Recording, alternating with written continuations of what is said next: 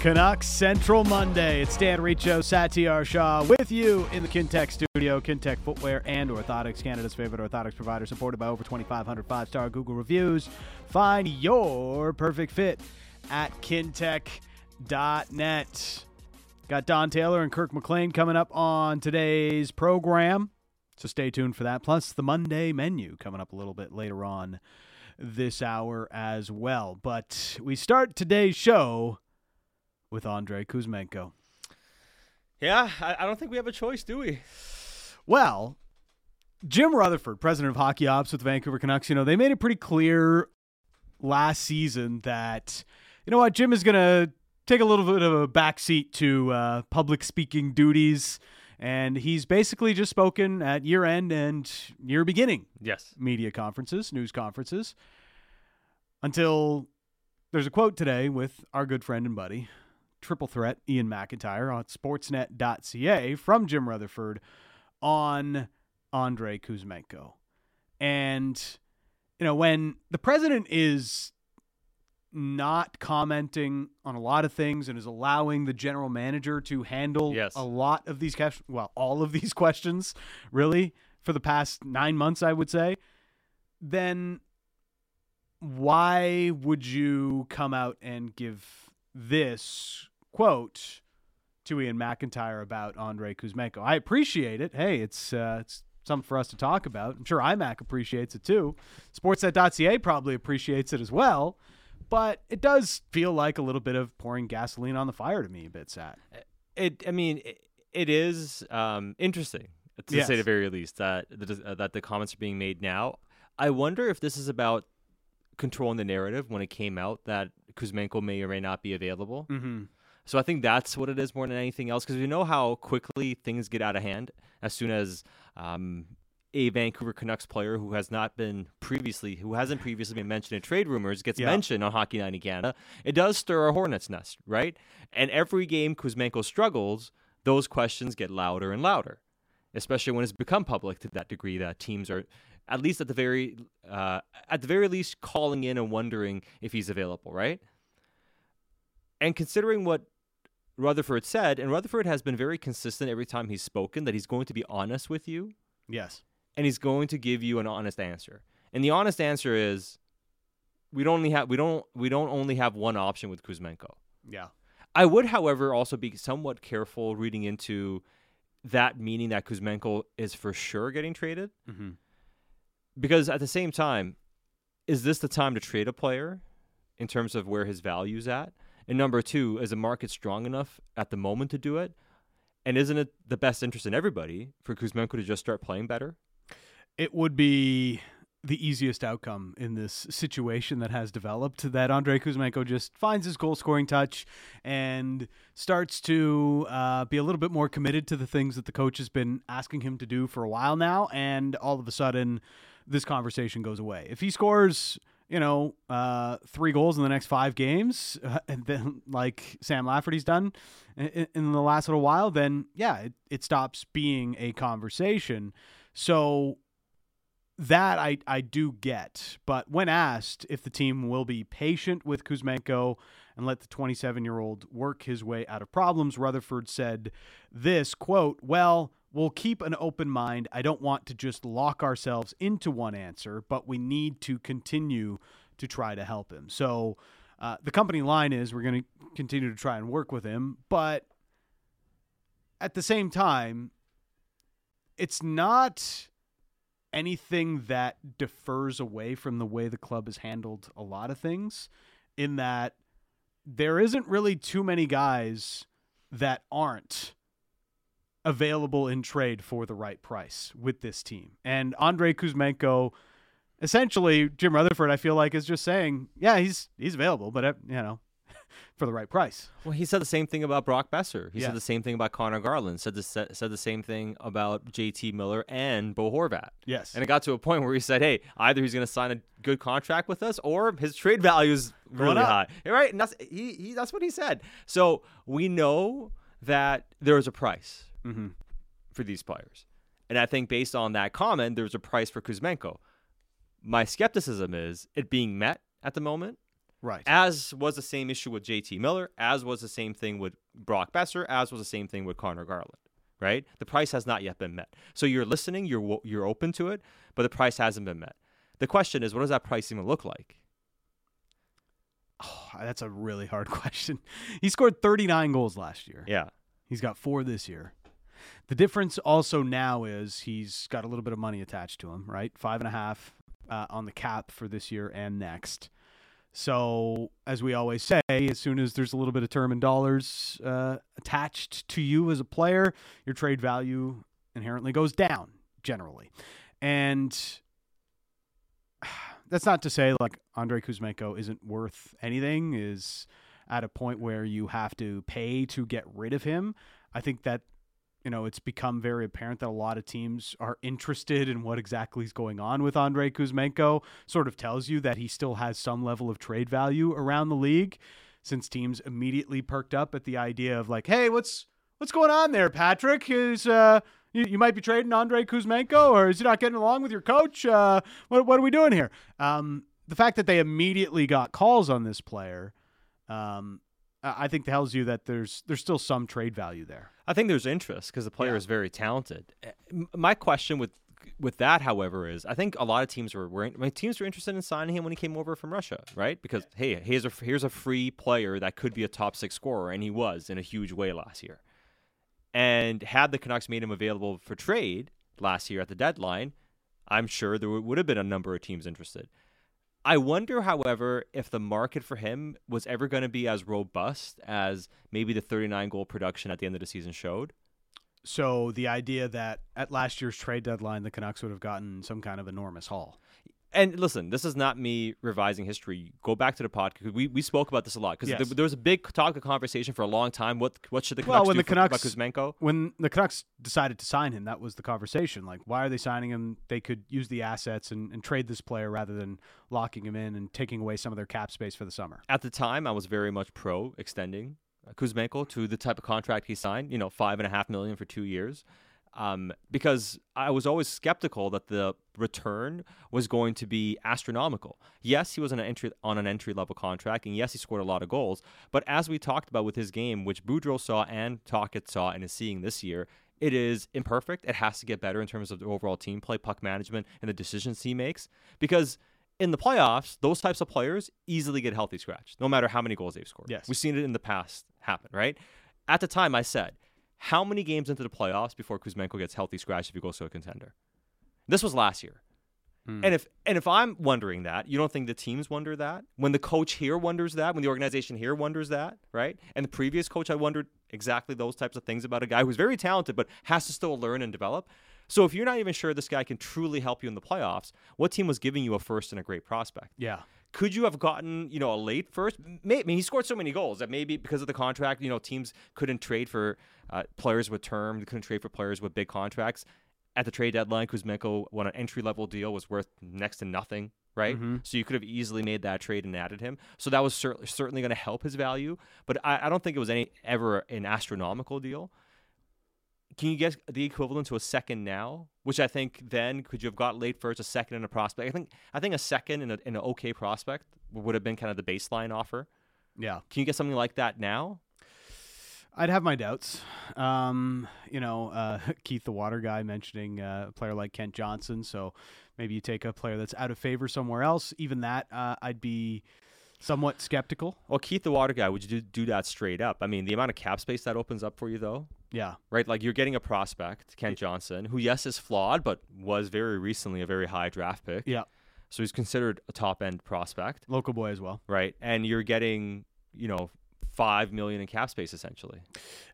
It would be interesting. And the cap space thing, part of this conversation, I kind of had a chuckle about it. Like, people were surprised that the Canucks are always looking for cap space, and people saying the Canucks have cap issues. Like, they choose to spend to the cap. When they traded Anthony Beauvillier and then immediately acquired Nikita Zadorov, that was them choosing to eat up the cap space that they had just opened up. Yeah. And that's essentially been Jim Rutherford's MO, not even just with Vancouver, but going back to his days in Pittsburgh. If he has cap space, he's finding a way to spend it. The only thing I get out of Elliot Friedman saying the Canucks are still looking to open up cap space is well, they have a player in mind that they would want to acquire with that cap space should they be able to open it up. I think they have a couple, to be honest. I think, Doran from Cumberland, Kusa Calgary for Tanev is a question.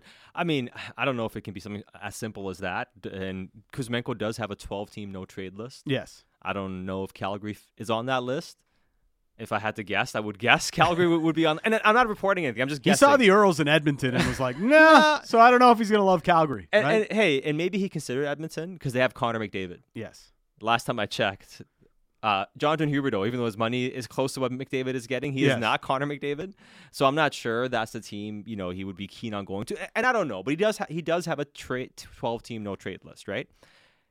Tanev, and I mentioned this last week, if the Canucks are able to clear some cap space, I think Tanev on the back end, especially, like I mentioned Myers, if they can move him at some point or feel like they're going to move him, I think they would to get Tanev if Tanev is still available. Like I think Tanev is somebody, if they can have the space, they would still go after. Yeah. But I still think they also want a forward. Especially if you lose Kuzmenko, right? Yeah.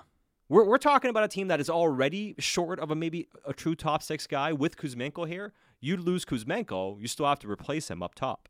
I don't think that they're under any illusions that like Sam Lafferty is all of a sudden going to become a 30-plus goal scorer. Like he's fit in well in that spot next to Elias Pettersson and does a lot of the has a lot of the traits that you like to have in a first in an F1 type player, but they'd still like to have more skill, I would imagine, next to Elias Pettersson and more finish next to Elias Pettersson as well. So it can work in short spurts, but let's see Sam Lafferty, who I don't think has ever scored more than 12 goals in a season. Like, let's see if it can last a little bit longer than that. He's been really good so far. And that's probably the worst thing for Kuzmenko right now is he's been dropped down to the fourth line, and Pettersson's finally started to come out of that little slump that he was in. Yeah, Pettersson's looking a lot better. It's working with Lafferty, right? And with Mikheyev, which, has been his partner essentially the entire time since Mikheyev came back from injury. Yeah. So I think they help his game.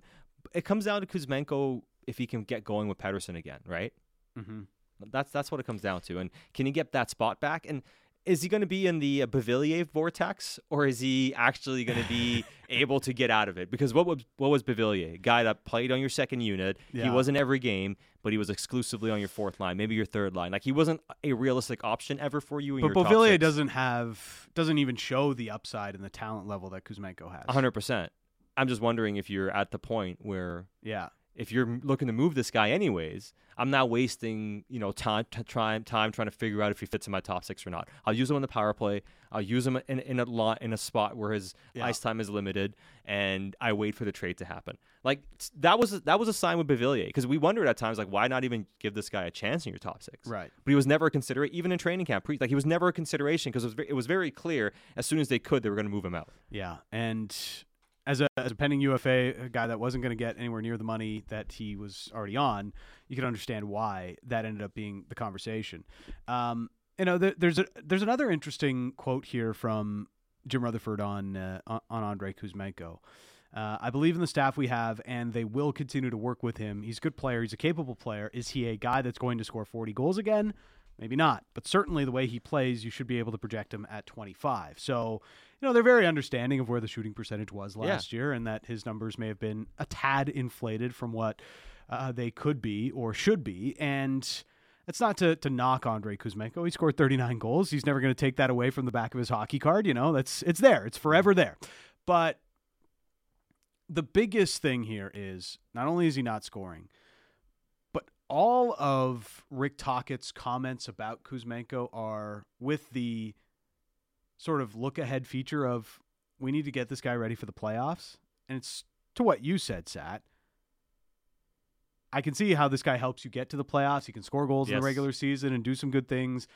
But is he going to be like Thomas Tatar in the playoffs, where it's like, okay, yeah, you helped us get here, but now we got to healthy scratch you. Oh, it's kind of like Thomas Vanek. Remember in Vancouver? Like, hey, this guy would score 25 goals maybe for you, 20-some goals, and get you 50 points. But he can help you get there, but is he helping you in the playoffs? And is anybody, and at the end with Vanek, then teams were offering what? The Canucks got Tyler Mott for it, right? And there was this uproar about, how did they not get a better pick for Vanek, who was scoring quite a bit that year for the Canucks? He was doing fine. He was doing fine, right? But it was like, yeah, I mean, he was traded in the past for a second and didn't do anything in the playoffs, and teams looked at it and said, yeah, just this is not a guy that we can count on in the playoffs. We don't think he can play the type of hockey we need in the postseason, so we're not going to be giving up assets for him. Now, I'm not saying Kuzmenko's value was that low, or is that low right now.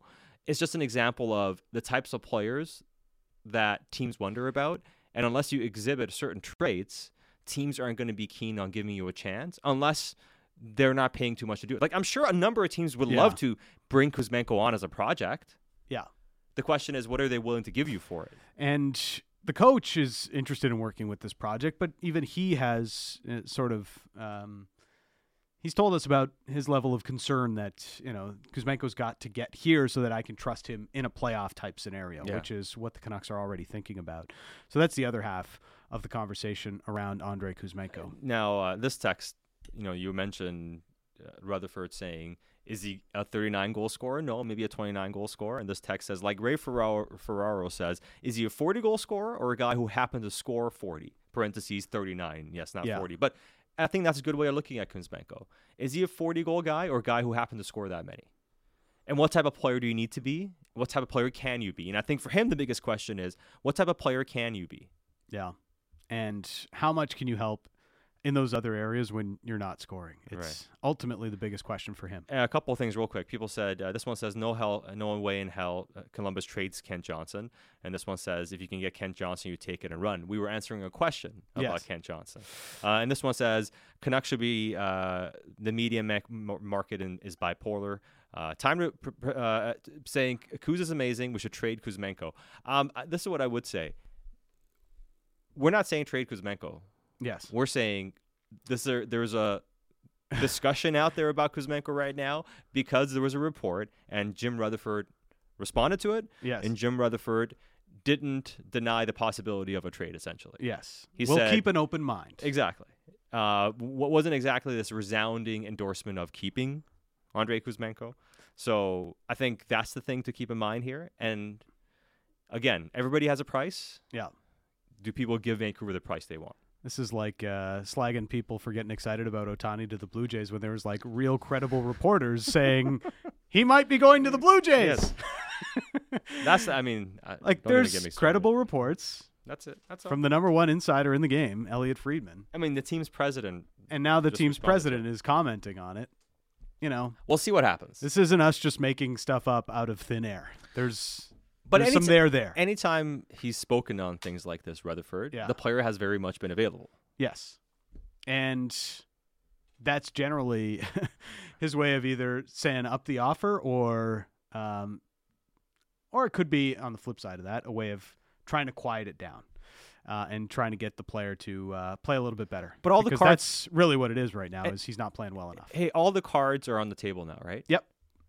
There's no surprises here. So I think that's what it is. And can you work it out? I think so. I mean, again, like if Kuzmenko steps out tomorrow against Tampa and goes off on power play 1, gets back on the line with Pettersson and gets down a heater, it's over. Like everyone goes quiet because he's going to score and they're like, fine, like it's working. You know what I mean? Like, again, if you trade Kuzmenko, you got to replace Kuzmenko. Yes.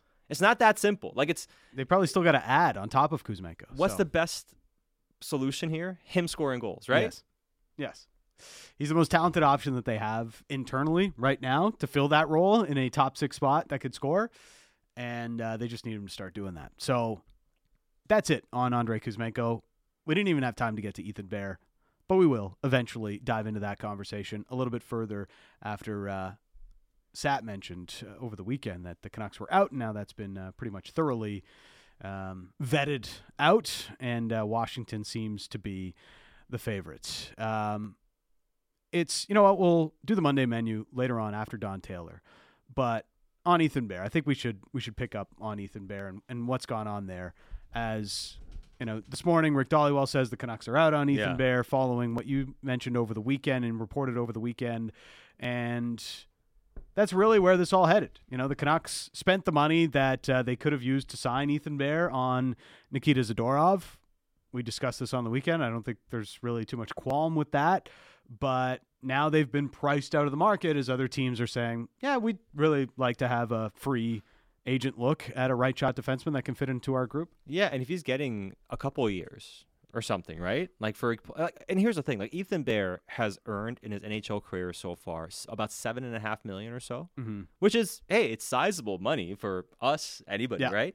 But in terms of NHL money, it's not that big, right? Yeah. Let's say he can get 2 times 2.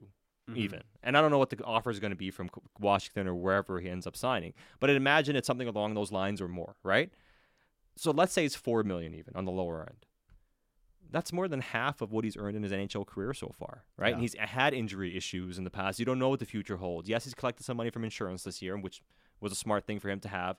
But it's hard for a guy like that to say no to that, Yes. And I think in Vancouver, it was very much, hey, we want you back, but it's for $1 million.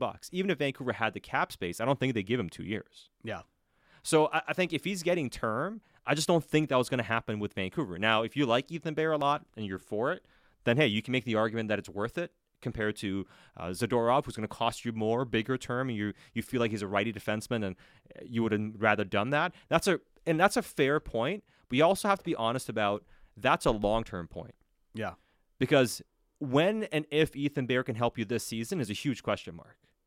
For a team that needs help right now, when is Ethan Bear going to help you? And this was our question about Ethan Bear even a few weeks ago, even before the Zadorov trade was made, was, hey, pump the brakes on when, Ethan Bear being a big solution for you. I love the idea of adding Ethan Bear as depth, signing him to a cheap deal, and maybe he helps you sometime in the new year and you have some depth, great.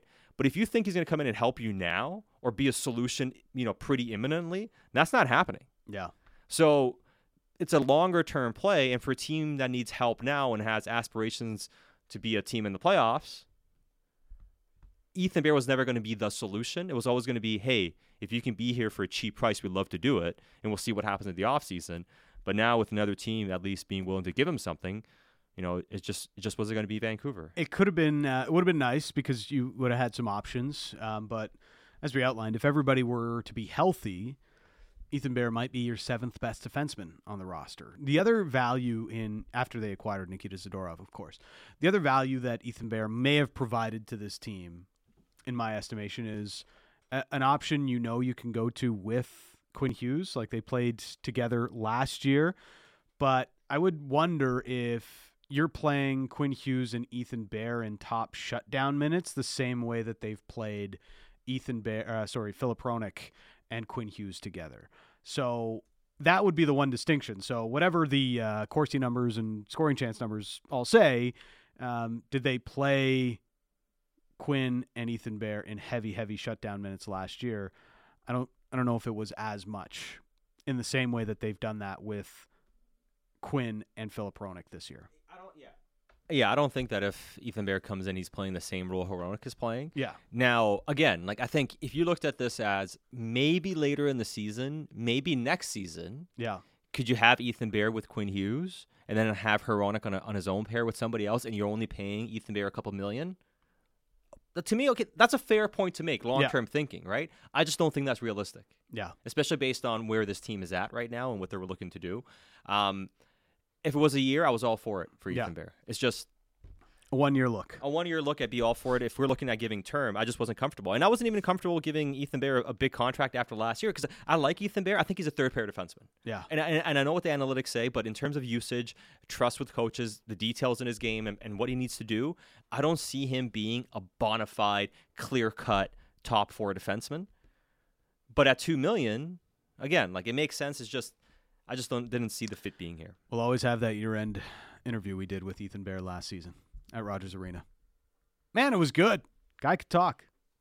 Great quote. Always love that. But you know what? If he's going to get paid and going to get 2 years from Washington here, that's good for Ethan Bear. And it's going to be interesting because Washington already has John Carlson, Nick Jensen, and Trevor Van Riemsdyk all signed to long-term and somewhat expensive contracts. for the next couple of years. So they will have a surplus of right shot defensemen, which could open them up for trades elsewhere down the line, potentially when Ethan Bear is ready to go and fill a regular spot into their lineup. But Canucks are out on Ethan Bear. We might have to talk about what other options there might be to explore. You mentioned Chris Tanev. Could there be others? We'll discuss that. Plus, we'll also get to Don Taylor and the Monday menu still to come on this hour of Canuck Central.